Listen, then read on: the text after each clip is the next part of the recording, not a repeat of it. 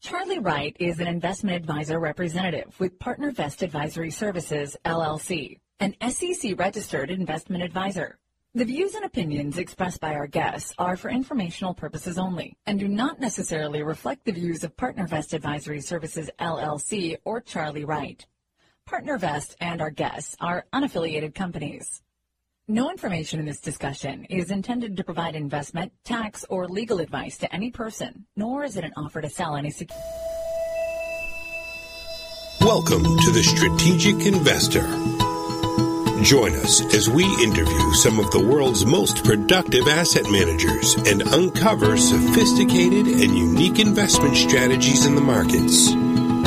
Here is your host, Charlie Wright. Hello and welcome to Strategic Investor Radio on OCTalkRadio.net, where we bring you investment strategies you are not hearing elsewhere. Please contact us at info@strategicinvestorradio.com and go to our website to hear podcasts of all our interviews and shows, strategicinvestorradio.com. Today is February 26, 2016. I'm Charlie Wright. We're very pleased you've joined us, and we're very happy to have back as a guest today James Song. James is the managing director of Faircap Partners, focusing on investing in the country of Myanmar, which most of us know as Burma. He speaks to us from their offices in Bangkok. So, James, welcome back to Strategic Investor Radio. Thank you so much for having me. So, James, the reason we had you back today, we rarely have guests for a second time, but the reason we had you back is that we interviewed you several months ago. We felt a great passion on your part for what you are doing. And we want to go over some of your background and how that passion was created and talk about your vision for what's happening, because you are recommending investments in the country of Myanmar, one, to move the financial needle for the investors, but two, to make altruistic contributions to the people of Myanmar. And we could just feel last time your passion, your concern, your desire to move forward for both of these groups of people, the investors who would invest through you and the people of Myanmar, that we really want to hear more about that. So that's what we'd like to really focus on today. Is that okay? Sure, absolutely. So first of all, start out with a little of your background. You're a Harvard-trained bioscientist, a Fulbright scholar in Uganda and in London. You've been the manager of a hedge fund in biotech, a very successful hedge fund, and you've been totally focused on Myanmar as an investment focus here since 2012. You guys, Faircap Partners, has offices in New York, Bangkok, Yangon, which most of us know as Rangoon, and Austin, Texas. So tell us how you got there here, James. Typically, I think when people listen to my background, they tend to not be able to put everything together. I am trained as a neuroscientist. I consider myself a scientist. That's where my background is. That's where my heart is, always thinking about problems through the lens of science. I think what's really important here with respect to investing is that we not think about these categories, but we think about humanness. We think about what it means to be human, and from that we can start to understand where value comes from. Let's frame it a different way. When we want to sit down, we look for chairs, and that's because we're human. If we had bodies like turtles do, chairs would have no value to us. So we look at, or we start building a model of what value is and what value means through the lens of being human. And I think that's very important to think about. I know I'm invested in Myanmar, but just to get off of Myanmar for a moment, I was one of the first people to look at Facebook seriously as an investment, because when I was an undergrad, I saw Facebook grow. I remember being in Dunster House, where I had a girlfriend at when I was at Harvard, and she had asked me to sign up. And Harvard was kind of like our dating service. Harvard had its own phone directory called The Facebook, and then Mark Zuckerberg took all that data and created Facebook from it. And the thing is, it just seemed almost silly. You know, it took me a year before I got on, and everyone knew it was a dating service, and everyone thought it was kind of weird. And I used to get so much flack from my friends in high school. You know, they'd say, you know, like, what are you, a 16-year-old girl? Why are you on Facebook all the time? You know, but it was the way to find out about parties and things like that. And then it just kind of blew up over the years. And a couple of weeks ago, I'm in a roadside cafe in Myanmar. This is a kind of shop where things were kind of cobbled together using scrap wood, dirt floor, flies everywhere, having a cup of milk tea, and the guy running the place is on Facebook. So you have to think about what that means to have something come across halfway around the world and have that much importance in people's life. And what I think Facebook got really right is it's very human. You know, it accentuates the things we like about being human. We like to talk about things that interest us. We like to show off things, so we take pictures and post it on Facebook. We tell people about all the great food we're eating, all the great places we're going to, and this is what people really like, and then that's why there is value in Facebook. And that's so how does all of this, James, how does all of this humanness relate to you, your background, and Myanmar? I think what's really important when you're seeking value in the world is thinking about what it means to align yourself with people who can create and increase those things that we find valuable as humans. So investing in Myanmar for a moment, I think if we all forgot about Myanmar entirely for the next 10 years, it would develop by itself. So Myanmar doesn't need us to grow economically.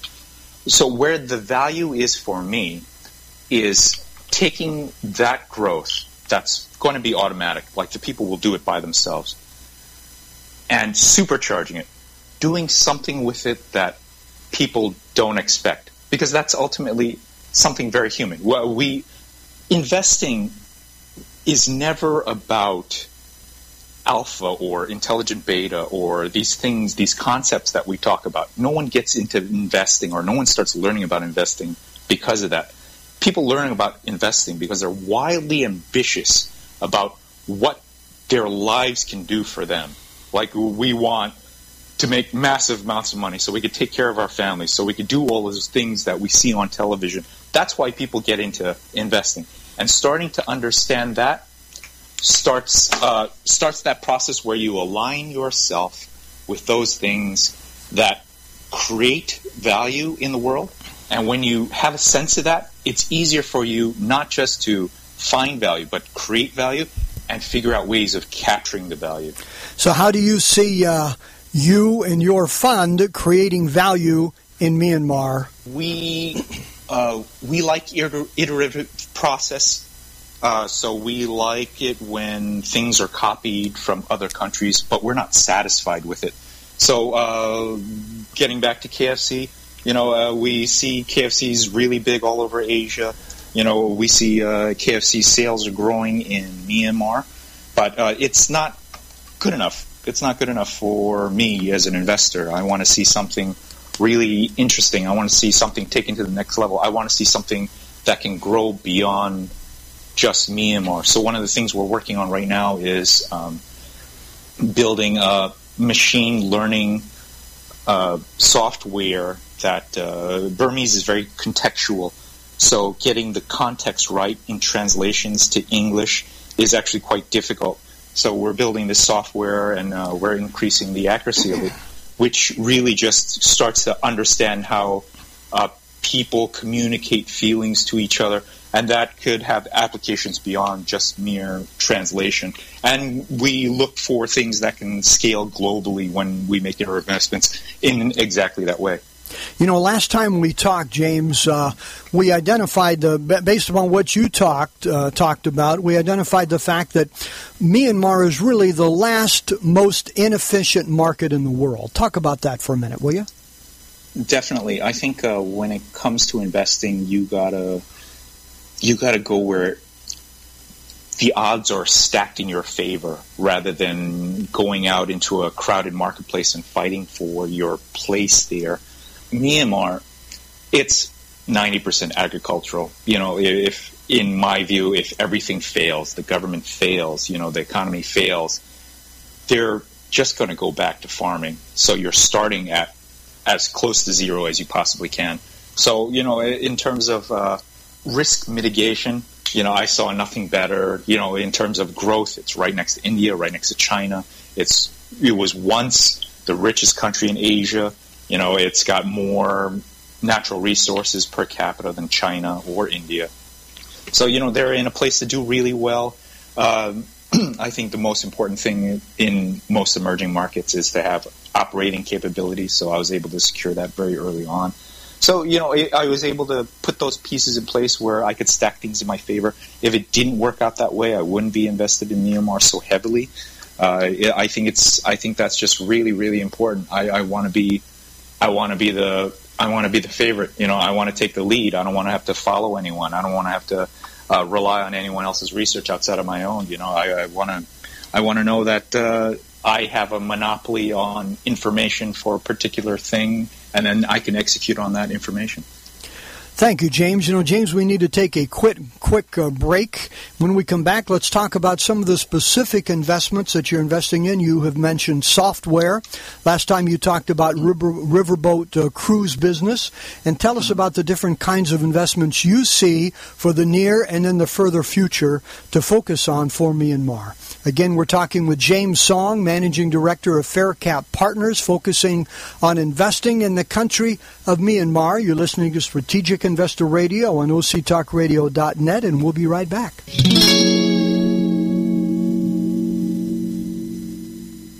According to the consulting firm Strategic Capital Allocation Group, every decade since 1900 has experienced at least one bear market, and several have experienced as many as 3. So how do we protect our principal from these declines without missing the gains when prices rise? At Strategic Investor Radio, we interview asset managers with unique strategies designed to both protect and grow your investments. Investing is not rocket science. It's rocket fuel if you know how to harness it.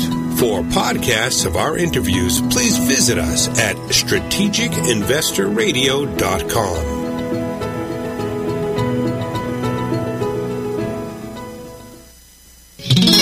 All right, let's pick it back up and bring Charlie and his guests back in. Thank you, Paul. Again, we're talking with James Song, Managing Director of Faircap Partners. He's talking to us from their offices in Bangkok, Thailand. So, James, you've talked this time and our last interview in regards to the inefficiencies of the markets in Myanmar, and there's great opportunity to help bring those people the opportunities that the more advanced world, developed world offers. What are some of the kinds of investments that you're working on and that you see you working on in the coming months and years? Lately, I've been grabbing assets in Myanmar that I feel have been neglected. So, for instance, there's a shortage of warehouse space, so I've been building warehouses out in Myanmar. There's no brick factory, so I'm building a brick factory right now, which is basically you have a bunch of machines, a place where you could build a lot of fires and a mound of dirt. And one of the things that strikingly just doesn't happen in Myanmar is nationwide distribution. So you have a lot of subcontractors if you want to get something from the very southern end of Myanmar to the very northern tip of Myanmar. So, and no one has a unified, cohesive kind of distribution network in Myanmar. So we're building that out with real-time package tracking. And what we're trying to do right now is bring in specific American brands like Tabasco into Myanmar, where they love these flavors. And I want to set up the foundation where anywhere in the country where you want these products, I could place them for you. This is fascinating stuff here, James. These are the things that we only hear about from afar here. And you are in Myanmar. Are you the only person doing these kinds of things, or is there a plethora of people descending on Myanmar at this particular time from Europe and the U.S. and elsewhere? I think a lot of people are investing in Myanmar. I don't see many interesting ideas happening in Myanmar. Well, not as many as I'd like to see. You see a lot of high-end hotels. You see a lot of whiskey bars, very expensive whiskey bars. You see a lot of really nice cafes that make croissants and sell them to the increased tourist flow. I think that's very low-hanging fruit. So it's obviously where a lot of new businesses will go to capture that increased flow of tourism. It's just not particularly interesting to me as an investor.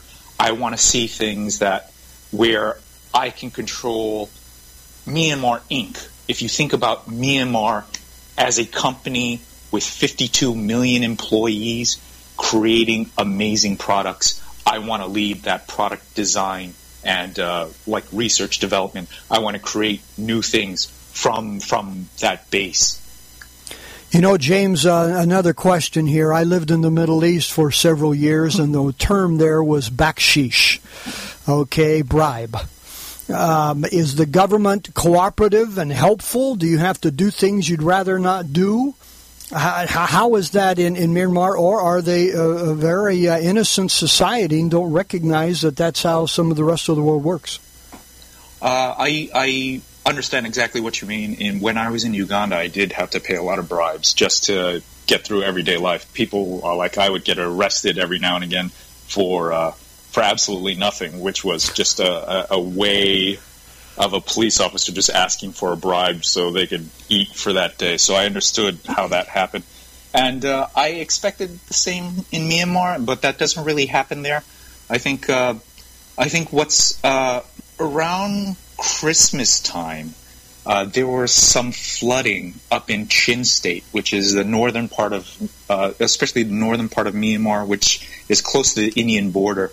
And the Chin people live on hills, so they make their houses on these on steep slopes with legs coming down to support these houses, and a lot of those homes were lost.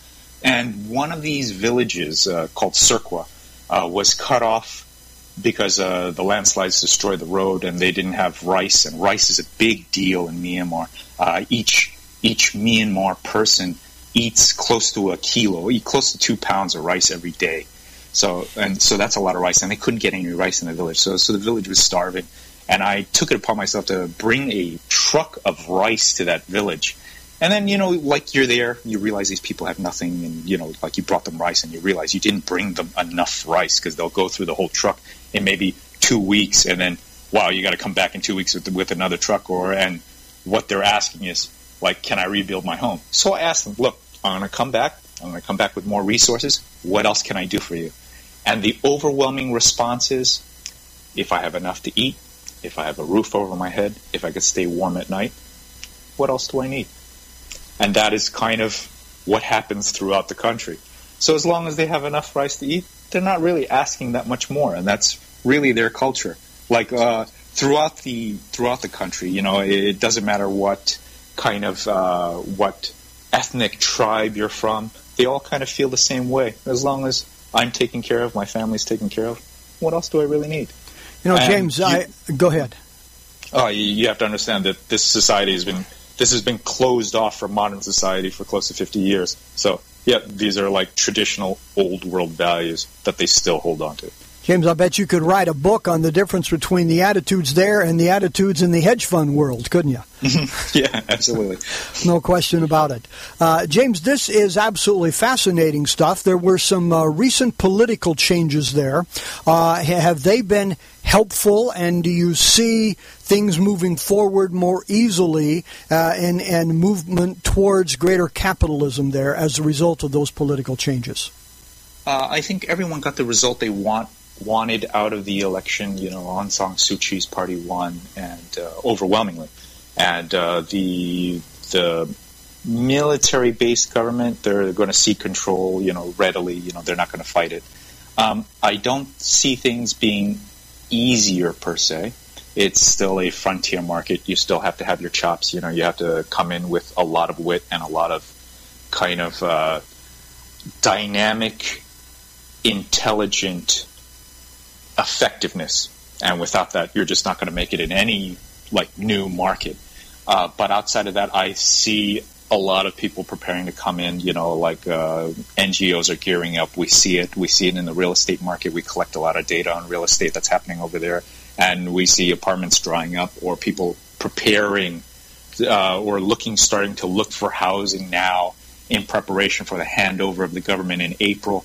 So we expect in May there's going to be a flood of people and a flood of new projects looking to come in and kind of develop the country. People love the idea of it. Governments love the idea of it, so they're gearing up for it. Very interesting. To tell us very briefly, you mentioned last time the guarantee offered by the U.S. government, OPIC. Would you, in 30 seconds, cover that, will you? Sure. OPIC offers U.S. investors and companies that are investing in foreign assets in Myanmar roughly a 270% guarantee. So what they're saying is if you invest in this country because we want to increase our influence over there, you're not going to lose any money. As a matter of fact, if you lose money, we'll probably pay you on it. So you'll probably make money on it. Essentially, the way it breaks down is it's a 90% guarantee on your cost basis. So it costs you 10% to get in. If the government comes in and starts competing with you, and you sue OPIC in the U.S. court, and you show that the foreign government's competing with you, they pay you 90% of the investment, plus up to 180% of your expected future cash flow. So, overall, up to 180% of your investment, rather. So that ends up being up to 270% that you recoup if anything happens. If you can't get your money out, if you can't compete effectively because of the government, if the government comes over and takes your business, there's an act of war, act of terrorism. Essentially, all the costs of doing business in Myanmar, if any of that affects you, then the U.S. government pays you for it. So, James, give us your website as well as any other websites that would be helpful to anyone interested in pursuing this opportunity. Faircappartners.com. We generally recommend people look at our Facebook or our Twitter. That's where we give out the most updates. World Bank does great work in Myanmar. If you want up-to-date facts and figures about Myanmar, it would be the World Bank just because they're so deeply engaged. Also the Asian Development Bank. But outside of that, not too many people are actively engaged in Myanmar just because they haven't figured out how to work their way around the marketplace, the economy over there. Okay. So any book on investing about Myanmar that anybody could look up or read about? Not Myanmar specific, no. But I think a particularly interesting book for investors is Security Analysis, Graham and Dodd. But I think a lot of people start looking through it and maybe they'll read most of it or all of it and then put it away. I always recommend reading all 6 editions because the first 4 editions were updated by Benjamin Graham. And if you read those updates, those revisions, you can see how his thinking evolved. And then the 5th and 6th editions, you can see how people who thought about those revisions, how their thinking evolved over time. And I think that is the most important part of Security Analysis as a book. Your scientific background comes out in many of these answers here, James, especially in that particular one. So what final words do you have for our listeners on the opportunities, both on the financial side for the investor and the altruistic side for the country of Myanmar? What final words do you have for us here? I think now is an opportunity to do really great and important things. I mean, I don't think anyone gets into investing so they can make incremental improvements in their life. I think people invest because they want to do really, really great things with their life. You have the power to do that. Money holds a lot of value. You could buy a trinket at a dollar store and throw it away, or you could invest it and make hundreds of dollars with that dollar. It depends how you kind of implement it, like where you put the money in, where you use it, where you deploy it to create value, and how you capture that value in the end. And, it's essentially not just what Warren Buffett says, where he says, when it's raining gold, you come out with your buckets.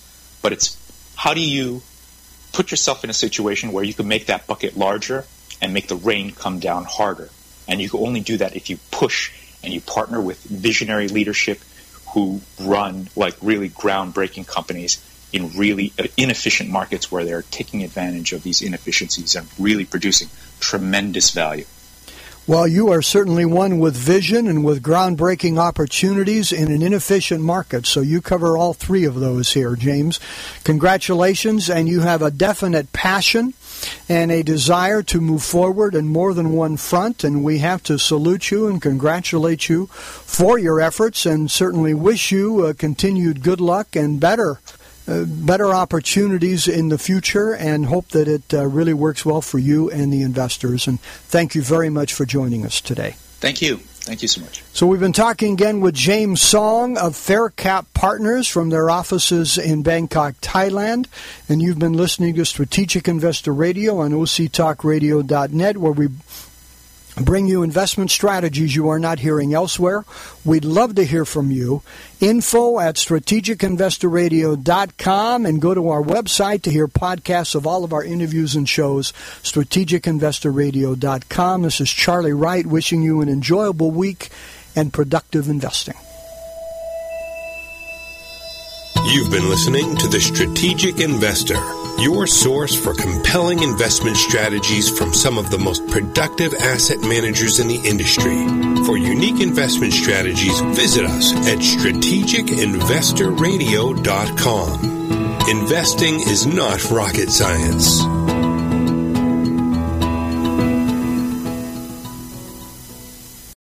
Charlie Wright is an investment advisor representative with PartnerVest Advisory Services, LLC, an SEC-registered investment advisor.